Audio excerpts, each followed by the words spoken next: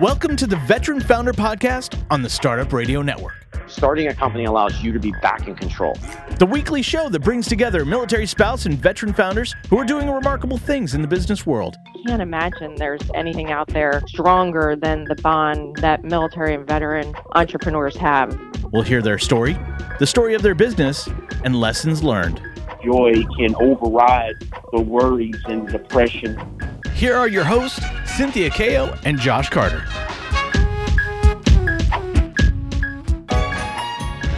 Welcome, everybody, to the Veteran Founder Podcast. I'm your host, Josh Carter. I'm back. Welcome.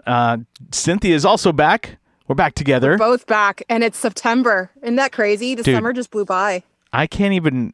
I've been having meetings the last few weeks, and every meeting's like, how the fuck is it September already? Like, It's really kind of sad because every time a new season comes by, it just reminds me I'm getting older. It's bananas. I'm like, oh no, my birthday is coming up. I don't want to celebrate it. Same. We have close birthdays. Mine's Sunday, of course, and I know yours is coming up. It goes by, and my kids are starting school on Wednesday. Like, I'm just... I want to press pause because there's a lot going on. There's a lot going on. There really is. Well, if you're new to the program, welcome. Every episode, we get a chance to talk to these amazing entrepreneurs that have one extra thing on their resume, and that's service to our country. And this week is no exception. We have the amazing Lana, and I'm blanking on your last name because I don't have it in front of me, Duffy, because I have it right here. She's the CEO of Pathfinder Labs and an Army veteran. What's up, Lana? Hi, how are you? Stuff is going pretty well. Happy birthday. That's so sweet. Yeah. Thank you very much. Every episode we start by sort of rewinding the tape and getting to know our guest and understanding their journey in the military. And for you started off in the Army. So let's talk a little bit about that. What prompted you to go in the Army? I would love to say it was something about, my patriotic duty. It was not. I had already graduated from college. I got my master's in engineering and mostly logic and data and so forth. And I was actually just I ended up with a job sort of related to civil engineering, was sitting there staring at a pile of blueprints and figuring out how much a large-scale renovation of a building was going to cost based on linear feet of drywall. And I was like, you know what? When I was all the way up until probably 3 years ago, I really wanted to be an astronaut. This is not being an astronaut. This is calculating linear feet of drywall. So I walked into my boss's office and said, I think I'm going to call a recruiter this afternoon and I don't know, maybe join the reserves or something. And he thought it was hilarious. So I decided that kind of sealed the deal. And then I was like, well, other people aren't going to have all the fun. I may as well go active duty. Decided not to do anything related to engineering, which was thrilling to my parents after the master's degree, and went into intelligence collection and basically ground intelligence work for the Army, which was the only branch of service that would let you choose your job field if you enlisted. So, which is one of the reasons why I also enlisted as opposed to going in as an officer candidate. Interesting. So when you got in, right, you get in and you're enlisted. When you got to boot camp, did you go, oh, damn, I might have done something that I shouldn't have done? Oh, yeah. Yeah. We've all been there. Yeah, I don't know that I would necessarily say it was in boot camp. I remember having a lot of fun in basic training. Same. That's the part that I remember. I actually read some of my old letters that I had written to my now ex-husband while I was in or while I was at basic. And I was like, man, I feel miserable. I don't remember any of this. I think I was probably just trying to, jazz it up a little bit. It's called selective memory. We all block out those terrible things and we remember the good things. It's a coping mechanism. I'm with you though, Lana. I had fun in boot camp because I'm short. I'm 5'0". And so in the Navy, they make you hold the flag if you're short. And so I was part of the officers crew. Well, officers, I'm holding it up in quotes, but I was part of the leadership crew of our company. So when we had service week and everybody was, cleaning pots and pans and scrubbing everything, we stood watch at an airport, at a hangar, and got takeout delivered to us. It was amazing. And I would do it over in a blink. Okay, that is some crap. However, I do remember my father back in Vietnam era, which he is also very careful to clarify, because he also went in after college, but at that point it was, if you enlisted, then you could not get drafted into the infantry. Oh, I see. And you could choose your job at that point as well. Yeah. So he graduated college in 66 or something. So he was like, well, I'm definitely going to get drafted. I may as well enlist. Mm-hmm. And he went into Armed Forces Radio. And so I always comment that he fiercely guarded the Potomac during his time in service. And he always tells stories about how during basic training, he did things he was one of the only people who knew how to really type.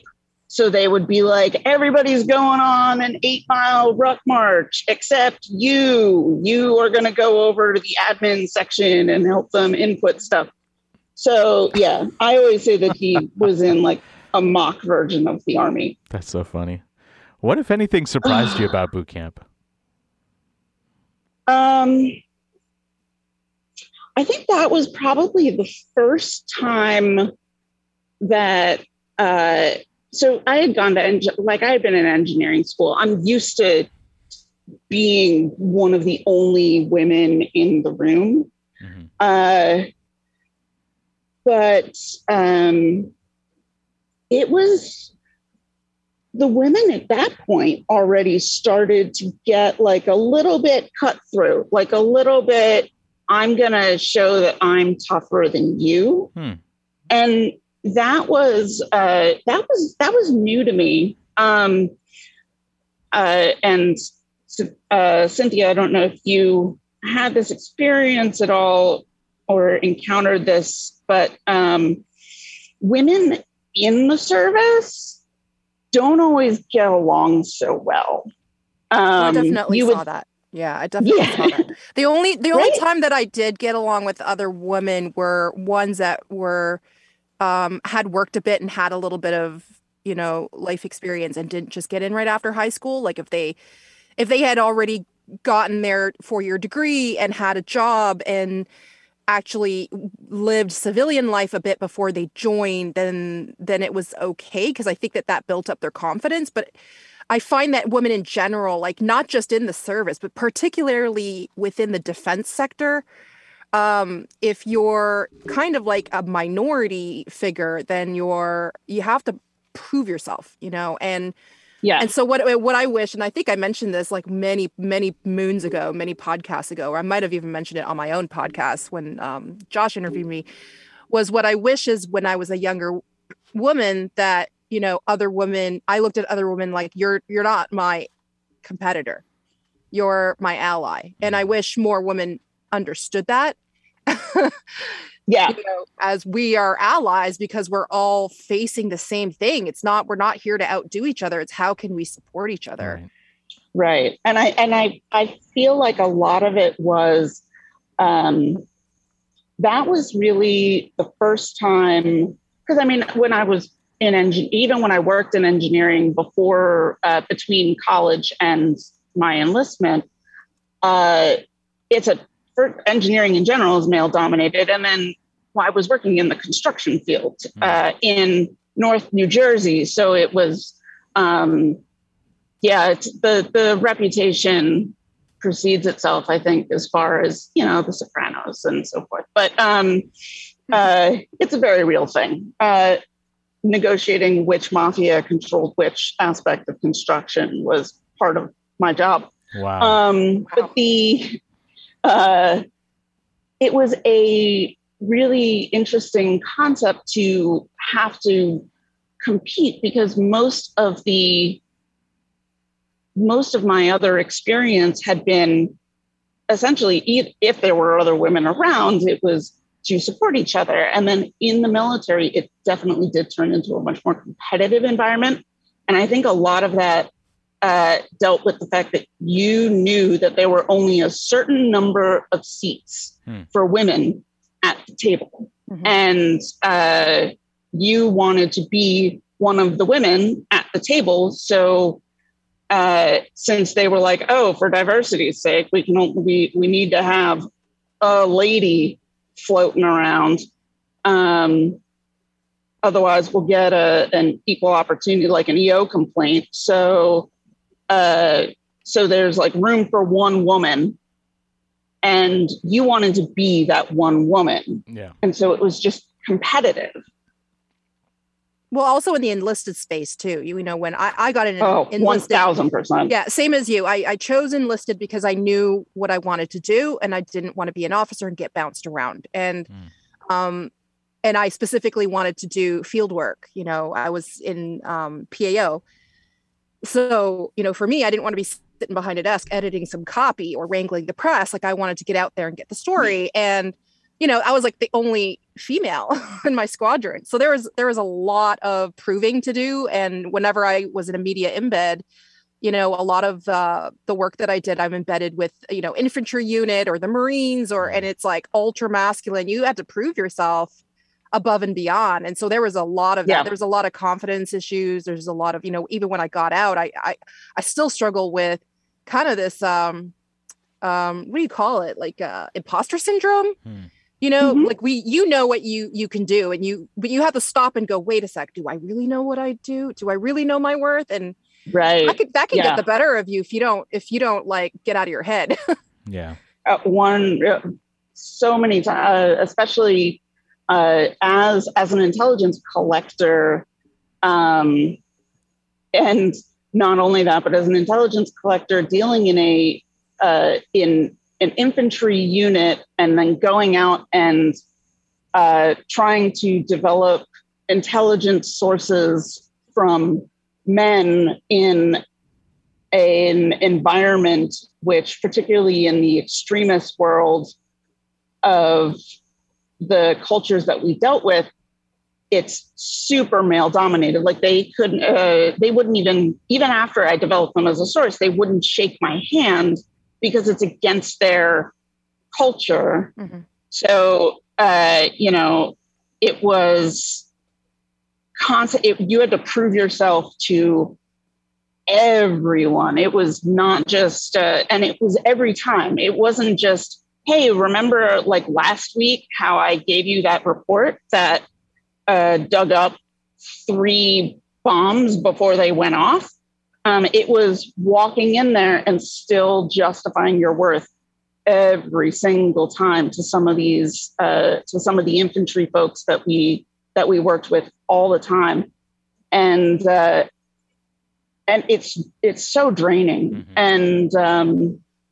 And I loved my job. I loved the things that I could do. It was definitely making a tangible difference in the way that, basically every time I had a successful meeting, I knew that someone else was going to be able to go home safely on our end, on the local national end, and so forth. And it was just, so it was incredibly, and it was very challenging. It was a great job. I would definitely still be in if I could, but it was still very. I think the thing that definitely surprised me the most was just some of the competitive. I'm not the aspects from the other side of the house, from the hyper masculine guys, or especially some of the stories that I have about getting what I like to call being little ladied, where some of the more self-labeled elite organizations would look at me when I came to them with information for them to act on and be like, well, all right, little lady, we're going to have to verify that information before we act on it. And, how did that change the way you operated when you got, that kind of response? Well, my therapist would tell you that it's probably a good part of the anger that I deal with. Yeah, I would imagine so. Well, I can imagine too, even in the intelligence space. And before I went PAO, I almost went Navy intel officer, and then I looked at the guy and I went, do I really want to go active duty? Do I really want to do intel? I'd be really good at it, but no, for my own sanity, I decided to stick with my guts and go with what I needed to do. But I would imagine if you're staring at some intel that it's got a time sensitive stamp on it, and somebody doesn't believe you, or they don't realize that what they're saying is they're not believing you, but they're making you jump through the hoops when this is a time sensitive piece of information that people need to act on before there's serious consequences. That would really, really frustrate me, because it's not just proving your worth, but you're trying to protect your folks, your colleagues. You're also trying to protect your country. Yeah. And I was trying to protect the people I was sitting there who were doubting me. Yeah. I was like, hey, you guys go out there too. You probably want to do something about this. This guy, this super high value target for you is only going to be at this location for about an hour. And it's about a half an hour away. So you're probably going to want to move on this. And to have that happen often, right? Like to happen in a perpetual way. Yeah. To Cynthia's point, it's got to chip away often. Yeah. It happened. It happened enough. Yeah. And did you have much support from the command at all? Or any commands that you reported under? I would love to say yes. Sometimes and sort of. Yeah. It really depended. Actually, what was interesting is one particular case where the next day it was one of the high value target type of missions. The following day, the commander of one of those particular elite units is actually the only one of all of them to walk up to me and be like, I am sorry. We did not act on it. They didn't take you seriously. They have been spoken to about this. But it was, it got to a point where I was, it almost beats you down to a level of, I am reporting this, and you guys are going to have to take it or leave it, because I can't continue to justify all of these things. I'm supposed to be back out there doing something else, or whatever. So it's tough, and that's another one of the reasons why now I have a very good therapist. But it's tough, especially when they don't act on something. And I worked for a little while in hostage rescue, and if that is not successful, that almost assuredly ends very poorly. And that is, it can be devastating when you're like, hey, this person is here. And chances are only for a very short while. And they are like, well, fine, but we have to wait for, say, signal intelligence or something. And I can't go out there and tell them to pick up the phone and call somebody. So it's so draining, but the rewards and the potential rewards outweighed it for me. So, I mean, I stayed in for 10 years doing all different levels of counterterrorism and counterespionage, and some of the work in some of the more elite parts of our own version of those super secret types of organizations. And I loved it. I really did, despite the hardships and despite not always being supported by even my own command. Yeah. Especially when you are a junior enlisted woman walking. And I mean, I was a bit of a handful, I suppose, as a junior enlisted, because I'm walking into this with, a master's of what amounts to logic. And the Army can be the most illogical place to work. What? The military is What are you talking about? What? This is shocking news. Inefficient. And I was like, why are we doing things this way? This is not the smart way to do things. And inevitably, the moment I would say something, my commander, whoever made that decision, was standing right behind me. And so I got what we call called on the carpet rather frequently to be reminded that the junior enlisted who's been in the military all of basically 5 minutes really should not be talking about how to change operations more efficiently.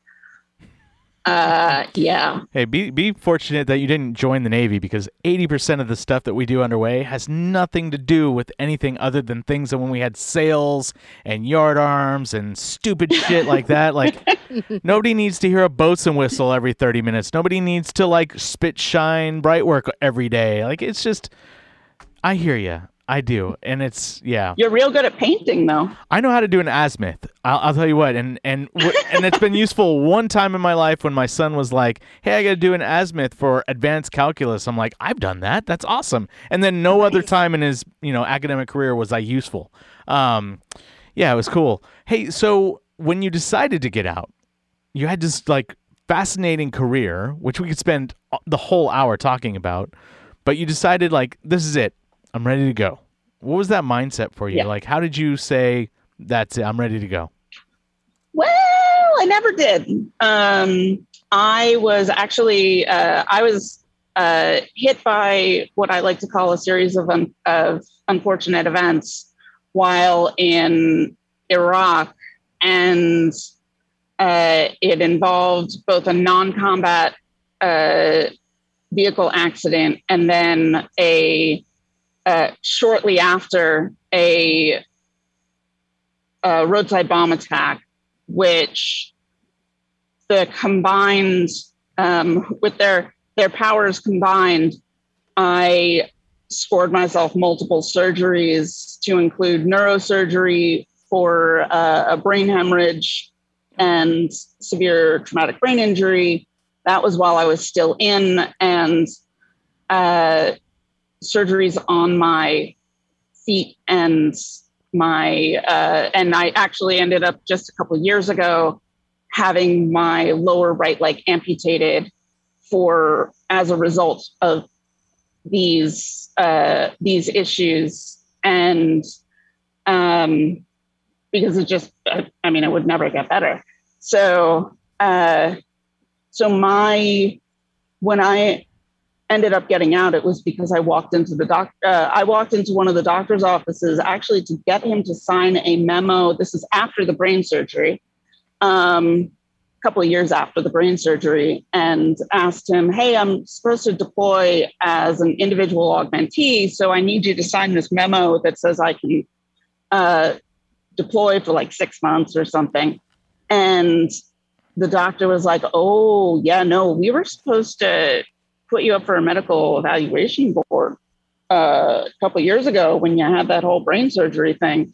What are you still doing here? And I was like, well, nobody told me to go home.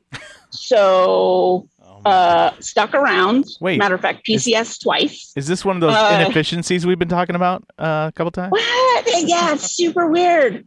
Super weird. Man. And so instead of getting a memo to deploy and then go, when I came back, I was going to, drop a packet to go to warrant officer school and, continue to do my 20. And instead I was sent back to Walter Reed to get medically evaluated for discharge. And I ended up getting medically retired right around my 10-year mark.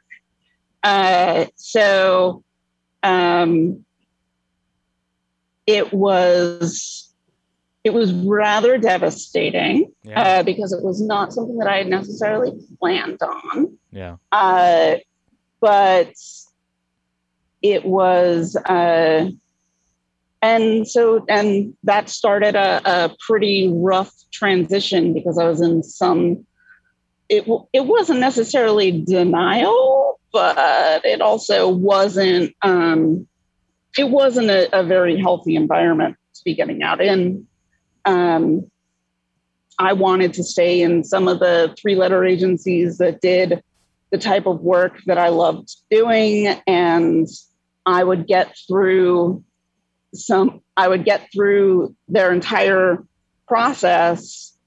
And then they would be like, oh, wait, medically, we can't take you. And so it was almost like a mental state of denial of like, I can still do this, I'll be fine. And they disagreed. But so then when you're at home and you're discharged, how hard is it for you to just reassimilate into like civilian life, and how hard was that of a struggle for you? Oh boy. It was rough. I came back to near the area where I had grown up. I grew up in the North Jersey area, and then I came back and moved to New York City, ripped off the Band-Aid, sold my house, got a divorce from my infantry husband. God bless the 82nd. But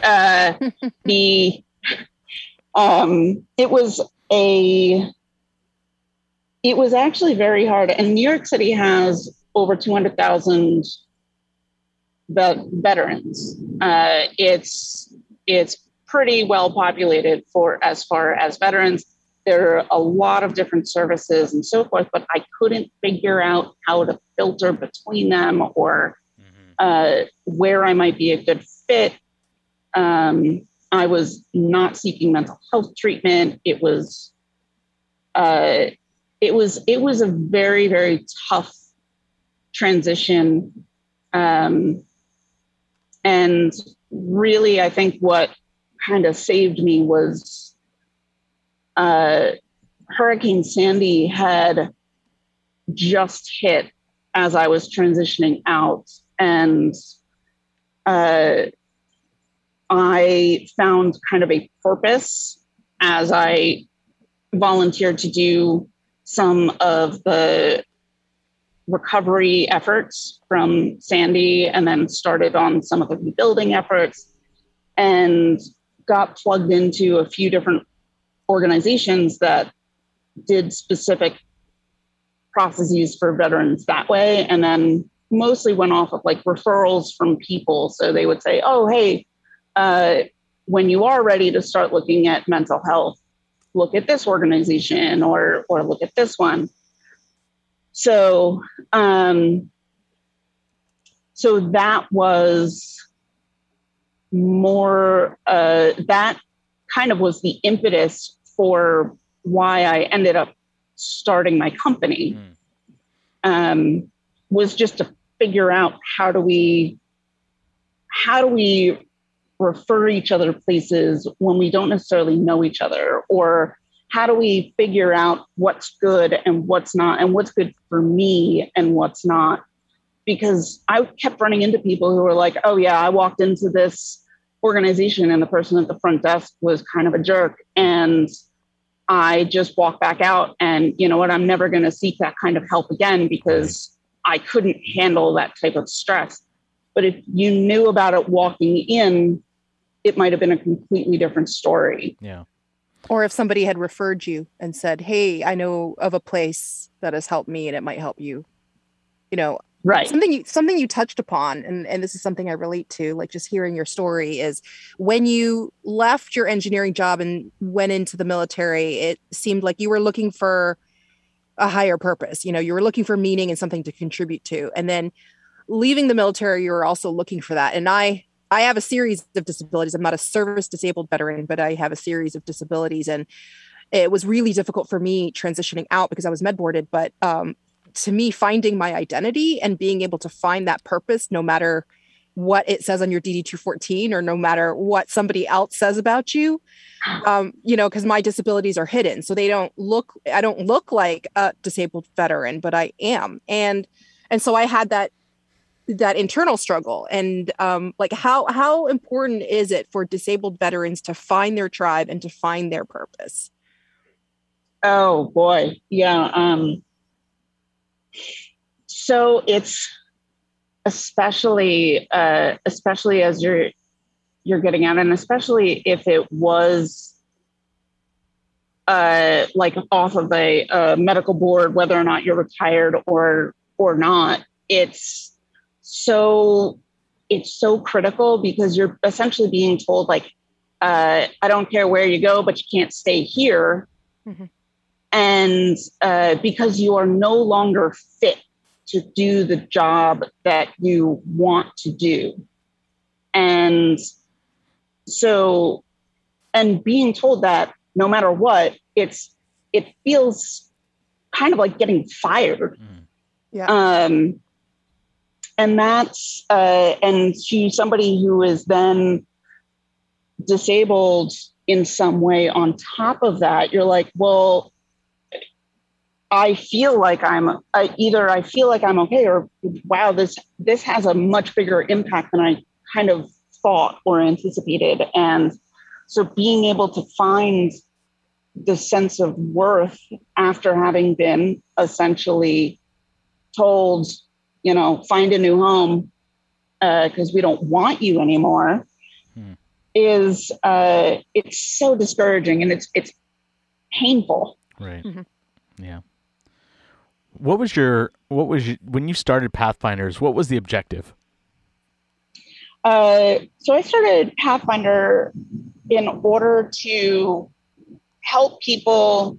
Initially, it was to help people find their fit in nonprofits and benefits and services that were available to them locally. And it was to kind of filter out that noise of doing a regular, like a Google search of like, who's going to help me find housing in the New York City area? And you come up with like 10 things. And then you're like, who's helping veterans find housing? And is that relevant? And then how successful are they? So it was helping to figure out that noise and to really make it a community and to be able to give people a way to anonymously contribute their feedback so other people knew what to expect walking in. And then we started adding artificial intelligence, and then we started adding analytic components so that we can work with organizations to help them improve those services based on the impact that they are giving to the military and veteran community. And that's actually become kind of the cornerstone of our business, is to saying like, hey, you guys are doing some really good stuff. We want to help you do it better and more efficiently. And then also working with not only the veteran community, but with the military and with the transitioning components and even the reserve components, who have no idea half the time what they even qualify for. Right. Yeah. And then who would you describe as your customer, and where do you find them? Well, we are the venture capitalist nightmare of being a dual market solution. So we have users, which are the veterans, the military members, reservists, and their family members, their spouses or caregivers. And that is essentially the free component of what we do, which is to help them connect to a resource. And then we also have a client side, which is almost on a freemium model, where they can claim their page so they can respond to a review, or they can connect with someone who's looking for more information. But to actually provide the analytics, which will help them improve or raise more funds or anything else, that we do charge for, because, you know, we can be a social enterprise all day long, but it's still an enterprise. Right, right. And then, you know, as you're building this up, what have you learned along the way that you've taken from the military in this business? I've learned what not to do. Oh boy, have I learned what not to do. We'll cover that in a minute. Yeah, actually, one of my military leaders, who I did not get along with terribly well, said to me at one point, when you become a leader, do all of the things that you admire in other leaders, and pay careful attention to what they do that you don't like, and don't do those things. Would have been really helpful if that particular leader had followed some of their own advice, but that's okay. I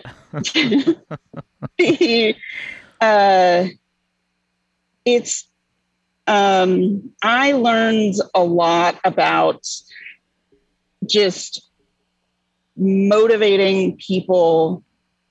And some of this has to do with my actual time in the military, and some of it has to do with being an intelligence collector and an interrogator, which is to say, if you're trying to motivate people to do something that they don't necessarily want to do, you've got to key into how this actually helps their own personal motivation.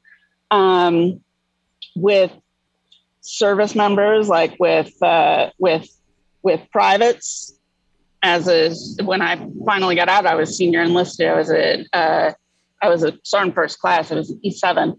And it's a little easier to tell people who are junior to you, like, hey, go do this, and they have to do it. That doesn't happen in the real world. Mm-hmm. So it was more of figuring out, like, okay, well, but I can use kind of this other motivation. So they're not being motivated by service. What will motivate them? What will get them to go do things that they're voluntold to do? And just general dynamics of what did work as far as being a military leader, or having that ability to also turn around to an officer, or in the case of the quote unquote real world, someone who is maybe a partner or equivalent and not someone who you can actually give direction to, but to be able to say like, hey, here's my advice. Here's a, kind of take it or leave it. Almost a not my circus, not my monkeys type of scenario. You put the advice out there as a senior enlisted. If the officer takes it, cool. If they don't, it'll probably roll back down on you anyway, but like that's going to happen one way or another. Yeah. So what are things that you have learned not to do? Or through a series of like, yeah, I fucked up. I don't want to do that again. Yeah. Well, I certainly treat my female employees a bit differently. I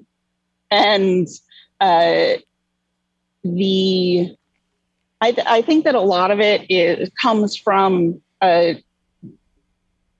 generally that the military mindset of like giving direction and expecting the either knowledge or something. Like people are generally in the civilian world trained to do a job based on study or something like that. And unless you're hiring someone who is experienced in the exact thing and under the exact leadership style that you have, there's going to be adjustment. And I think that took a lot of figuring out that there is that adjustment period that's needed, especially when dealing with people who did not serve, because they're under a different impression, and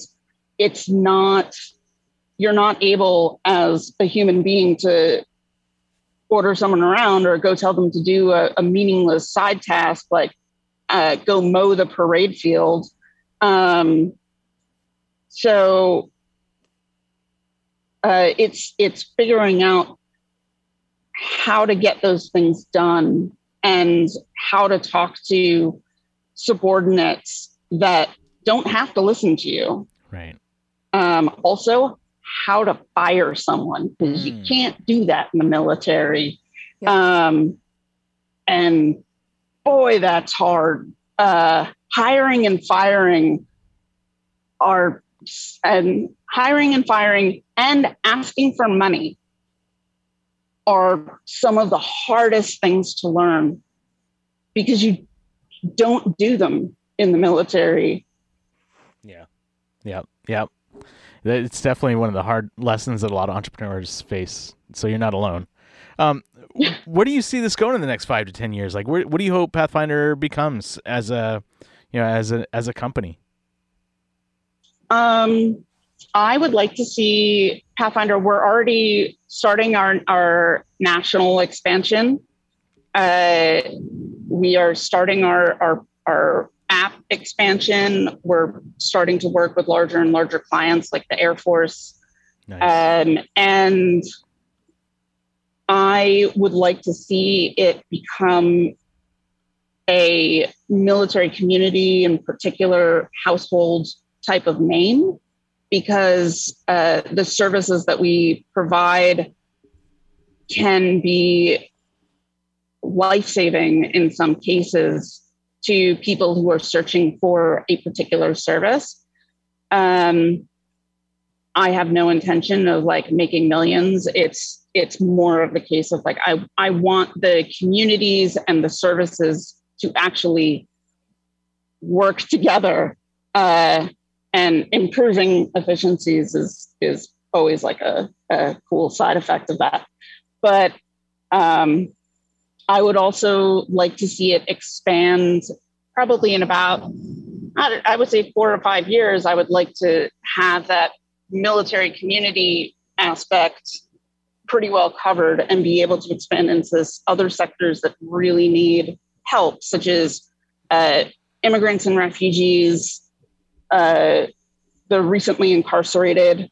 So these are other communities that we often overlook as a society, not as veterans, but just as a society. These are people who are, again, searching for connections and resources and assistance that can't always find it.